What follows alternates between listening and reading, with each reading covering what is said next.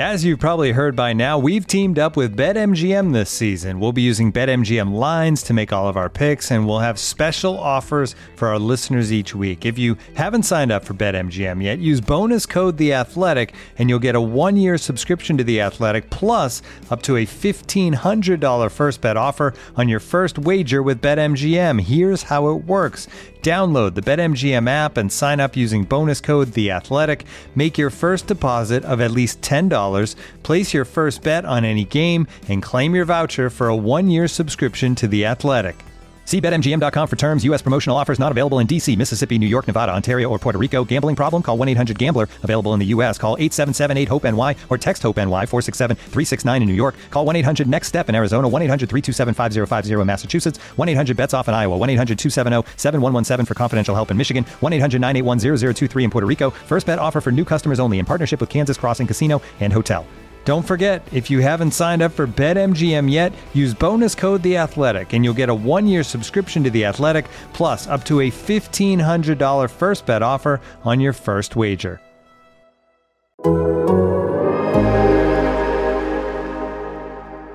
In today's episode of the Sixers Beat, Rich and I discuss the Sixers 2-2 start to the season, focusing in on the struggles of Joel Embiid and the play of second-year point guard Tyrese Maxey. Enjoy the podcast.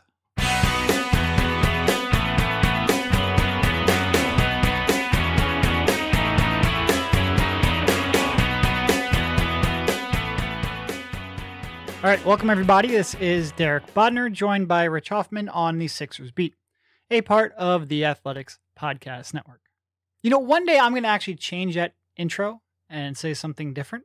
Today is not that day. I didn't think ahead of it, but I should try changing that up every now and then. But how you doing, Rich? Just to try and keep me on my toes to say, hey, what are you doing? It's different than the way we. It's amazing. We it's a lot like, you know, when you drive and you go places and people will be like, well, what are the directions? How do you get there? And you're like, well, truth be told, I don't actually know the name of the streets. It's like autopilot. The beginning of the podcast is on autopilot. I truly do hope you're doing well. But even if I didn't care, I probably would say that anyway. But how you doing, Rich? I'm okay. Yeah, it's like the car gets you there sometimes, which is probably also not the best way to drive, considering like could hurt somebody if you're not paying attention. But that, unfortunately, I think that's a feeling a lot of people they can relate to. They've had that happen. All right, so the Sixers. We have a podcast that we think we're going to stay on point and talk about basketball on this podcast. I'm very excited. We don't have any major updates on He Who Shall Not Be Named. We took care of most of that in the last podcast. I'm sure we'll have updates soon, but in the meantime, we are going to talk about basketball, stuff that's going on the court. Unfortunately, that means we're going to talk about stuff that's going on the court. Sixers right now do not look the crispest they've ever looked. They are 2-2 on the season, beat a just completely garbage Oklahoma City Thunder team, which you expected, and then lost to a Knicks team, which isn't the most shocking loss in the world, but they did not look good, especially in that second quarter, because of that. And then you've got some more overarching concerns. Joel Embiid still just doesn't really look himself physically or his game. I looked at the numbers coming into the game against the Knicks. He was shooting like 26% on his mid-range jumpers. Part of his struggles overall is that he just doesn't look right physically. Part of it's that those shots aren't going in. Tyrese Maxey doesn't look like he's quite ready, or at least he hasn't shown signs that he's ready yet. What overarching sort of thought on where this team stands? What's your impression now after 4 games? Yeah, they're not in a horrible place from the standings, I would say, but you nailed the two big concerns for me, and that is your best player doesn't even look close to like himself when it comes to scoring and the thing that really makes him an MVP level player. And the young guy that you're counting on is playing horrible. And you want to, people are already screaming right now listening, Doc Rivers, put him in a fucking pick and roll, all this stuff. Look, I don't disagree completely, but Maxey is still playing horrible, independent of that as well. And those are the two where we're at with the team right now. So like, no, have they had some good moments, admittedly against some really bad competition? Sure. But yeah, it's not a very good team right now. And because of those two factors, considering who must not be named, we can name him. Considering Ben Simmons is, I don't know when he's going to play. Like you certainly can't rely on him coming back shortly. Maybe he does. I don't know. But considering he has not been part of this team and what we have seen from him so far, I think that's very concerning. The two things that Maxey does not look like he's comfortable right now, and Embiid. You mentioned the mid-range shooting. I think he's up to 38% now. Not good on cleaning the glass from mid-range. Here's the real concerning stat for me. 20% of his shots right now are at the rim.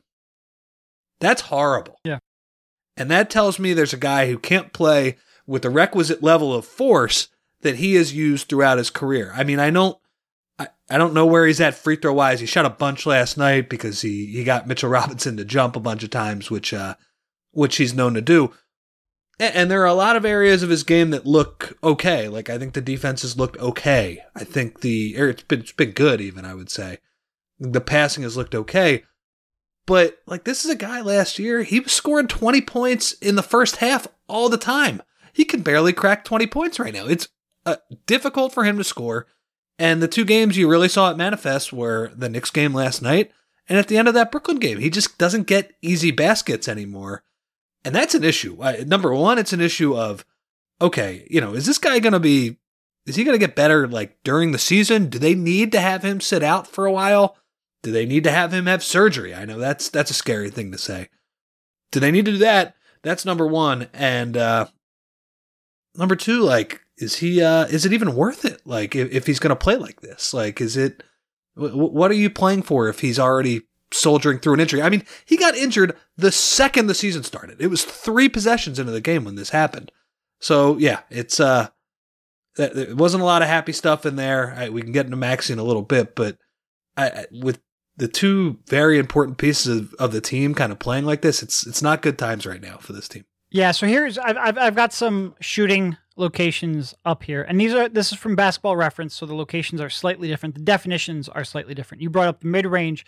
In terms of long mid-range, long 2-point jumpers, 16.7% of his attempts are coming from between 16 feet and a 3-point line. That's slightly higher than it normally is. It's normally around 13%. But he is shooting 22.2% on those jumpers. He shot 50.4% last year. So some of those just aren't going in. I think that will eventually even out over time. Maybe not to 50.4%. That might end up being a career high. But certainly at least, before that, he was in the 35 to 40% range for his career. You expect him to at least get back up to there. But some of the shot location stuff is starting to get a little bit concerning. He's got, in terms of he's got 1 dunk so far on a season. That is about a third of what he would typically have. Again, it's small enough so it could be noisy, but you combine that with only 9% of his shots are coming in between 0 and 3 feet of the basket. That is typically in the 25 to 30% range.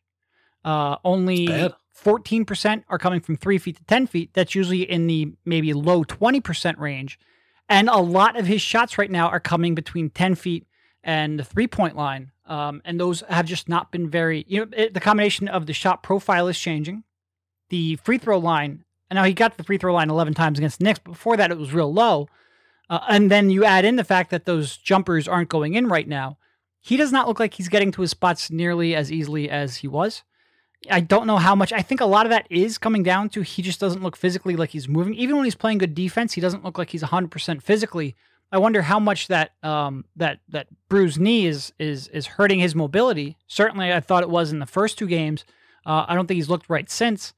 And it seems like he's in his head a little bit right now. I think certainly against the Thunder, I think he was very cognizant of being a passer, and he was taking the double teams and trying to create for his teammates. And by and large, I thought they executed well offensively in that game. He ended up with 22, 9, and 6 assists on the night with no turnovers. So I think he played well there, but I think he's trying to find that balance, and I don't think he did that well against the Knicks at all. I think rather than finding the balance, I think he just settled.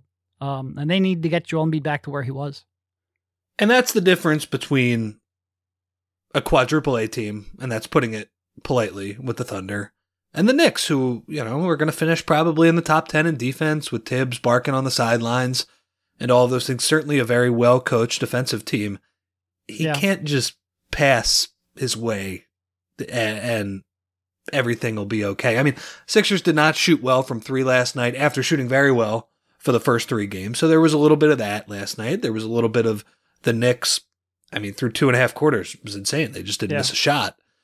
But they, like, especially with Simmons out, they need him to be MVP level guy who's, okay, maybe he's not scoring 35 points, but if he is not scoring 35 points, it's because he's getting all the way to the rim and 3 people are converging on him and he's passing out of it. I mean, you just look at a lot of his shots last night. It's like, he's struggling to get even normal post position. I wouldn't call him like a deep post position guy, but he's like catching it like 15 feet away. And then it's one back dribble into a 3-pointer. I thought here was a real telling play about how, like, where his physicality is. Tobias had the ball on the right side in the first half last night, and he was like, come run a pick and roll. And Joel, come up here.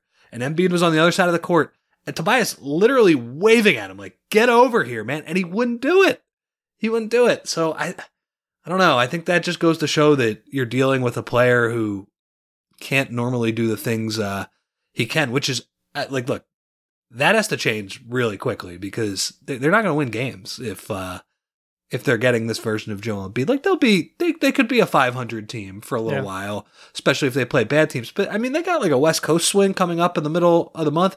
If he's not near the level he was at last year, if he's at least not at like 90% of the physical level that allowed Embiid to play that way last year, they're going to get destroyed in those games. He's just, yeah, it's tough. I mean, and by the way, the other part of it too is we kind of thought, oh, it'd be nice for him to have a little more spacing without Simmons and all that stuff.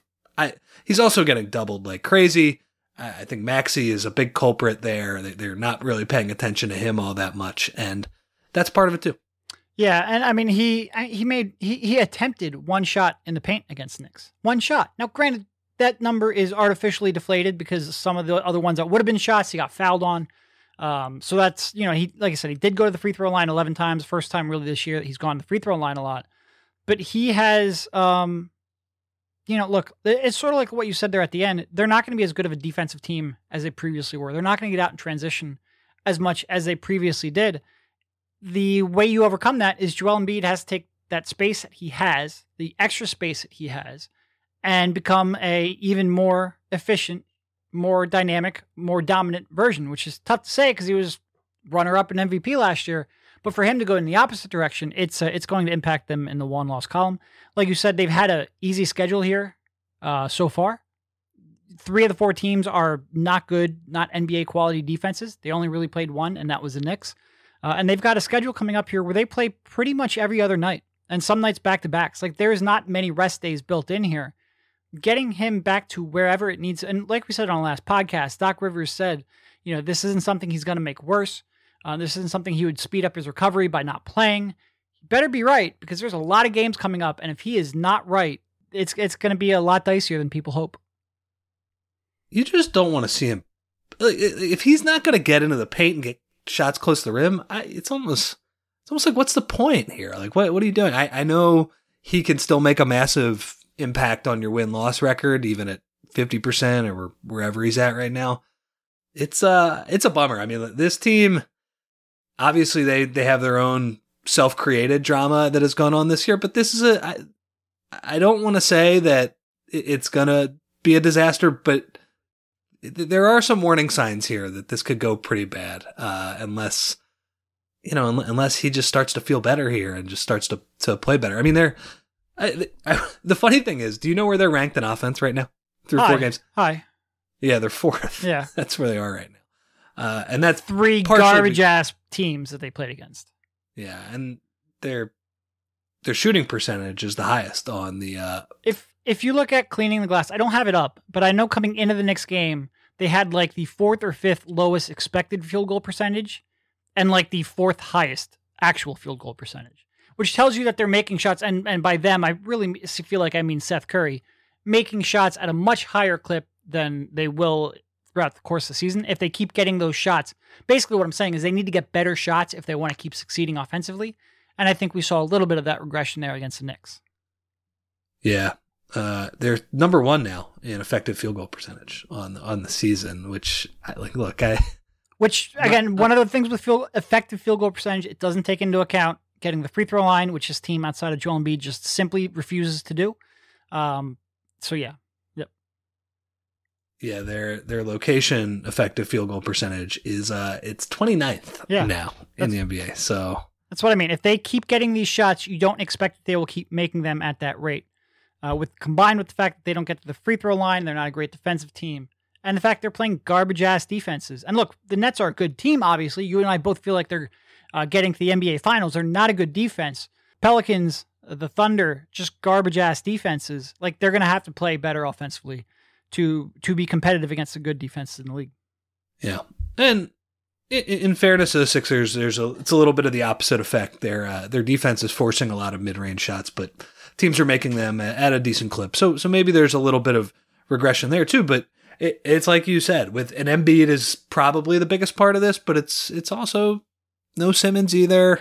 They're in the bottom half of free throw percentage or free throw rate, and they were first last year. That's, they've kind of been they've always been a middling team in terms of like, they don't shoot a bunch of threes. And one of the ways they've gotten to at least be a slightly above average offense is they take a shit ton of free throws.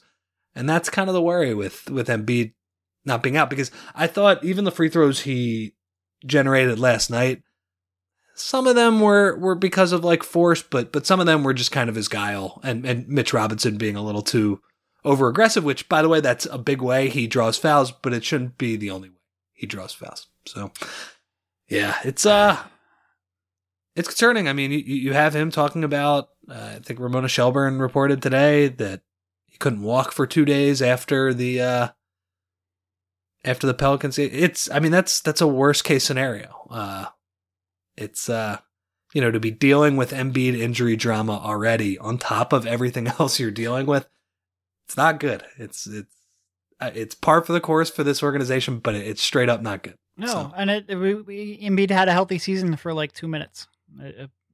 Hopefully this is something that is temporary, but it definitely has impacted them in a major way. All right, so moving on to young Maxey, which I feel like we talked about a lot in the last podcast. We probably don't have to go too deep on this one, but I think there's a lot of people who have sort of two reactions. One, he's young, give him time.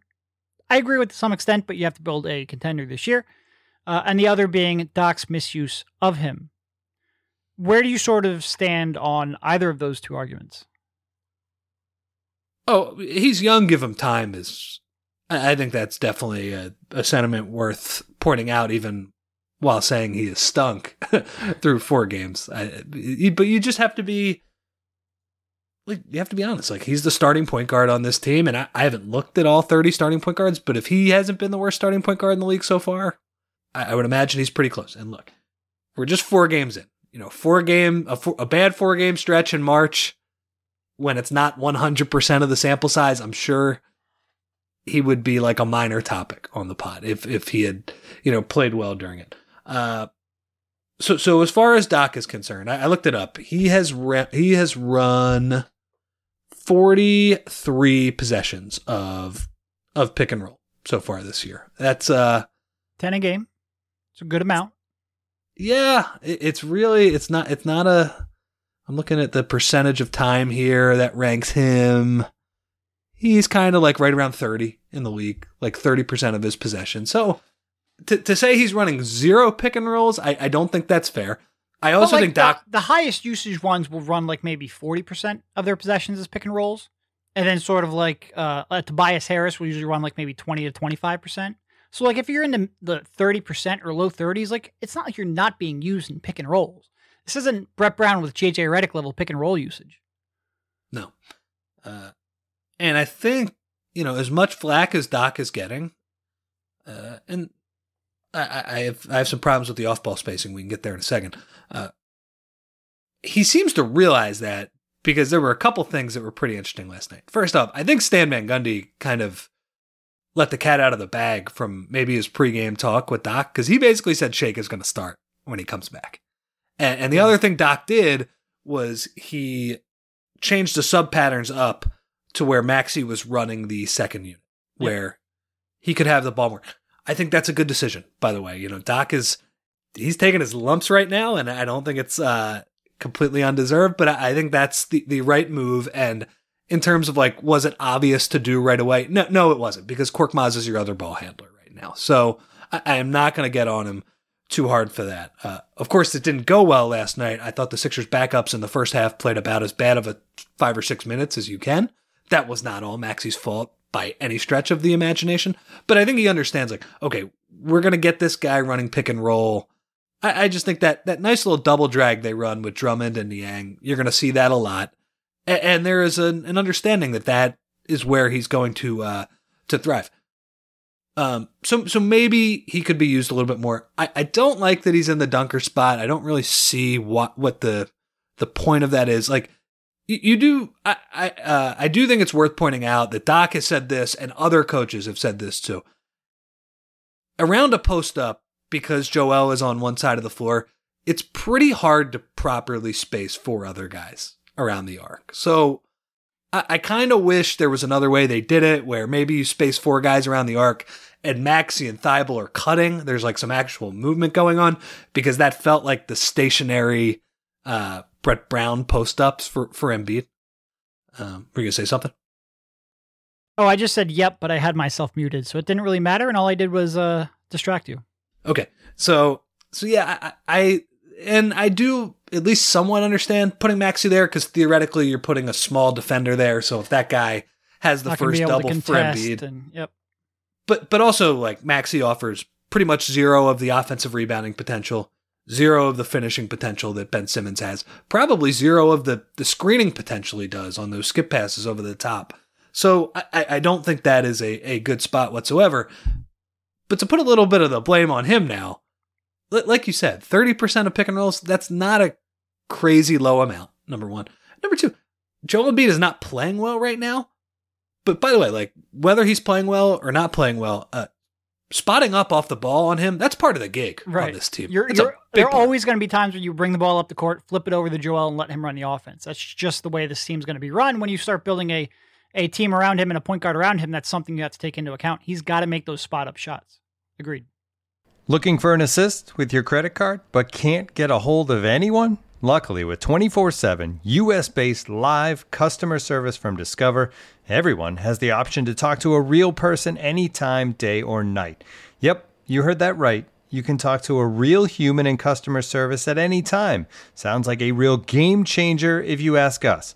Make the right call and get the service you deserve with Discover. Limitations apply. See terms at discover.com/creditcard. This episode is brought to you by Michelob Ultra, the official beer sponsor of the NBA. Want to get closer to the game than ever before?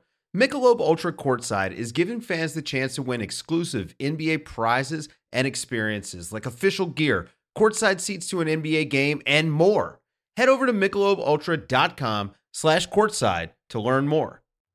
And that's the way almost all of these teams run. Okay, maybe not Luka, maybe not Trey, maybe not Dame.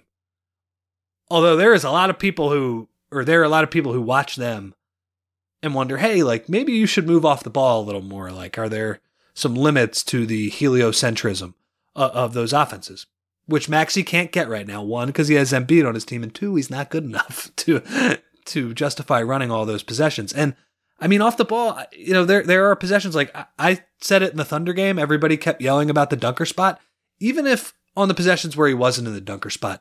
I saw him making just bad cuts when 2 guys are around the rim already. He's cutting into no man's land from mid-range. There is no way that Doc Rivers is telling him to do that. And by the way, that's on Doc too. You should not have your point guard cutting there. So that's number 1. And I thought you brought it up in your article from last night that I thought this hit the nail right in the head. His volume from 3 is not horrible right now. He's taking a decent amount considering where he was a season ago. But if you watch him, the ones he takes and the ones he passes up don't seem to make a lot of sense. So the one I brought up last night, it was pretty much a 2-minute span in the fourth quarter. I think all 3 of them came in that span. But he took a catch and shoot 3 from 27, 28 feet. We're talking a couple feet behind a 3-point line with 8 seconds left on the shot clock. No need, like he struggles from straddling the 3-point line. There's no reason for him to be taking it from that deep. So he takes that one. A couple minutes later, a couple possessions later, wide open, corner three, hesitates, pump fakes, drives into nowhere, has to kick it out. Waste time on the possession. Then a couple possessions later, comes down, and he's got the widest driving lane you'll ever see. Fires up from 26 feet for a catch and shoot three, with nobody on him and 20 seconds left on the shot clock. And it's just like it seems like, truthfully, when I watch him, there's so much indecision on what he should be doing off ball. And so far this season, he's shooting 1 for 9 on no dribble 3-pointers. Not great. He's again, you brought it up. He's short all the time. All the time. So. Which, again, why those 27, 28 footers are just making my head explode. Especially when there's time left on the shot clock, and especially on that last one where he had a wide open. I mean, the easiest drive he would have had to the basket all game, maybe all year. And it seems like there's so much indecision on what he should be doing off ball, not just from where Doc's putting him, but just in terms of his own what's going through his head. And I think at some point he realizes, shit, I've been hesitating on these jumpers. I got to take some of them to keep the defense honest. And then he overcompensates and takes really bad shots that have no shot of going in. So I think there's a little bit of uncertainty. I do think he looks a little more comfortable when he's playing with that bench unit. And like you said, he's probably one Shake, and Shake was upgraded to questionable, I think it was today. So Shake could be back soon. And we talked about this a little beforehand. And my sort of stance there was that you almost have to give Tyrese a chance to win it because he's the only one who really has a chance to elevate his level of play to the point where he could actually be a solution at that spot. I still sort of believe that. I just worry that Tyrese isn't ready for that yet, which again, going back to how we started this, you can agree that he's really young with a lot of potential and could be entirely better 2, 3, 4 years down the line. And also say he's probably not ready yet. No. And I think it's a pretty obvious move. You bring him off the bench, you let him run with a better pick and roll center. Like Drummond is a better pick and roll center than Joel, I would say, just in general already. He's definitely a better pick and roll center if his knee is all messed up right now. Yep. And with Niang and Thybulle's not really helping you with the shooting, but with he's going through one of those offensive stretches right now. It's just not great. But it's a better ecosystem for him to play to his strengths. I think he made 2 shots against Knicks, didn't he? Maybe even 3. Hold on. He made 3 for 5. That is an offensive explosion from Matisse Thybulle. You should retract that statement and issue an apology. He really only scores on those back cuts now, where they completely lose sight of him. I do crack up a little bit after I feel like this happens once a game after a badly missed 3 and there's a run out on the other end, and it's like a forward dribbling the ball up. It's almost like the missed 3 was on purpose so he can get the back tap steal and the Sixers have a 3-on-2 going the other way because he does it. It's crazy. It's just, he's a very unique player. Very unique. In a lot of ways. But that was one of our keys to the season. You need him to improve enough offensively to warrant or be able to justify uptick in minutes, and he hasn't yet. He's made 1 3-pointer in 90 minutes of play. You need more. Yeah, yes, you do. We talk about all that. I'm sorry, if we talk about all that spacing, well, you've got two guys right now in Maxey and Thybulle in the regular rotation that you can just leave with reckless abandon. They're still not, even without Ben Simmons, they're not not only do they not have the perimeter shot creation, they still don't really have the spacing either. No. But that second unit with Niang and Drummond, and I don't know who the other person, I mean, Isaiah Joe's not playing well right now. I'll just put it that way.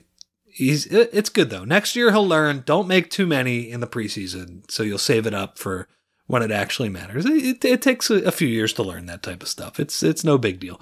Also, somebody get him on a high protein diet. Anything, it could just gain 2 pounds. 2 pounds in the offseason, that would be great. Yeah, so put Maxey on that backup unit, and I think he's going to play better. I really do. And here's the thing, too.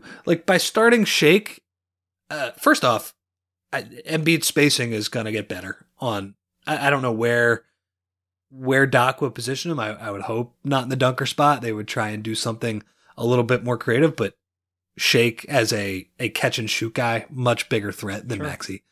So that's the first part. And the good news about that is hey, if Maxey is playing great, let's say he starts cooking with that second unit, you can have him close games. I don't, nobody would complain about that. But I do think that's a fairly obvious move because you're just looking to develop this guy. And right now it's just not happening on that first unit. And it's only been 4 games, but frankly, I'm not liking the signs of what's to come. The reason that I give a little more credence to this than a typical 4-game sample size is because when you were looking at Tyrese Maxey and projecting, again, not whether or not he can be a productive player on the team, not whether or not he is still intriguing long term, but when you're projecting, could he actually be the lead guard or the starting point guard on a team with these kind of aspirations, he needed to fix some of the fundamental flaws in his game from last year and from Kentucky and from all the years that we've been scouting him. So the reason why these 4-game sample size might be a little more concerning, again, not concerning for his long-term potential, concerning for whether or not he's ready to be the starting point guard now. The reason it's concerning is because the flaws we're talking about are flaws that he had last year.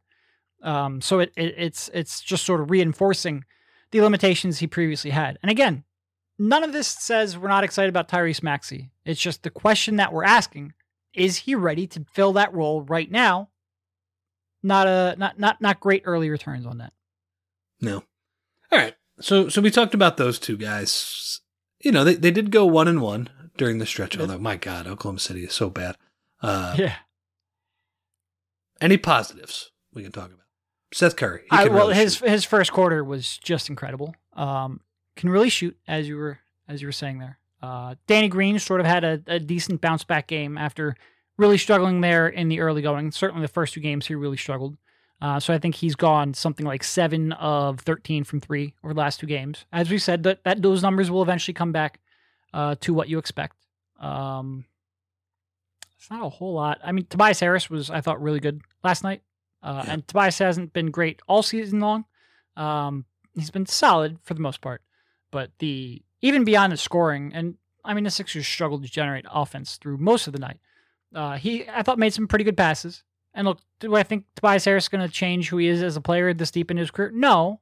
But in terms of how he played the other night, I really liked the game that he played. Still doesn't get the free throw line, but everything else is played well against the Knicks. And to be honest, I don't think their defense was as bad as it looked in that first half. Oh, not in the first half, because the first quarter was really good. I don't think it was as bad as it looked in those middle quarters. I do think they made some, I do think there were some breakdowns. I think that it is easy to say, they made shots. Well, I think some of those shots shouldn't have been there. No. But I think that you give those, let that second and third quarter play out 15 times. That might be the most points the Knicks score in any of those. Definitely. So I don't think it's quite as dire as it looked in that instance. But it was tough to watch for sure. It was extremely tough to watch. The Ben Simmons, though, still undefeated against the Knicks. So. 15 straight. Well, did he had 15 straight? I know the team had 15 straight. It doesn't matter. Ben Simmons is undefeated against the Knicks. That is true. Yeah. Tibbs is shaking his boots because I think they're going to play each other in about a week and a half again. Tibbs is hoping this mental health break that he's on lasts at least that long. But we will see if that returns. I think as far as Danny might be the number one guy. He needs Ben back because he can play, his good off-ball defense. He's getting a lot. Well, because Danny's so good in transition and so good at getting to that corner in transition and finding that corner, sidestepping or backstepping into that corner. That, someone who can push the ball like Ben would really help him. And also the defensive burden. Yeah, he might be the number one. Yeah, that was a weird game, the Knicks game, because I thought the first quarter, the Sixers just out-executed the Knicks by a lot. And I think it was like a 1-point game, 3-point game after the first quarter. But, the Sixers were ice cold from 3. Curry finally started to miss wide-open threes. If he made every single one of them pretty much in Oklahoma City. Got the exact same shots against the Knicks. They didn't go in. Such is life. That's how it works once in a while. I do think it has been brought up. That was a nice move. Seth Curry for Josh Richardson, one of the better sneaky deals going on Daryl Morey's record. Yeah.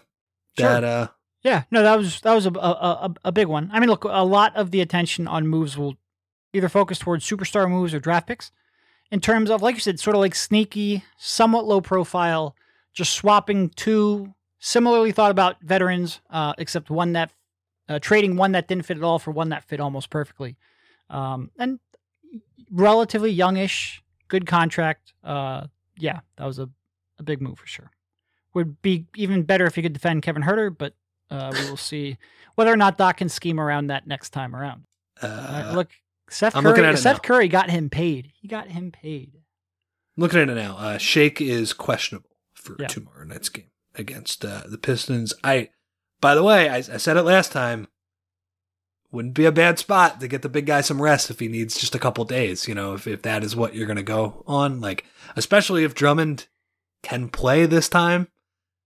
He's playing his own old team, get a little revenge that way. Sure. But that's not a good ball club, and you're playing at home. And look, we talked about what a dire spot they're in if Embiid is not 100% healthy. I would not be opposed to them just trying to sneak wins by the skin of their teeth and saying, hey, a win's a win, and if we win by 5 against a bad team with Cork taking 40% of our shots, we will deal. And you always worry a little bit. I think Joel Embiid feels like his lack of playing cost him an All-NBA selection a couple years back. I think he feels like probably his lack of playing cost him an MVP last year. He's right. You get that, but if you keep playing like this, you're not even going to be in the conversation. So if taking a night or two off of rest is going to get you back to your potential, then it has got to happen.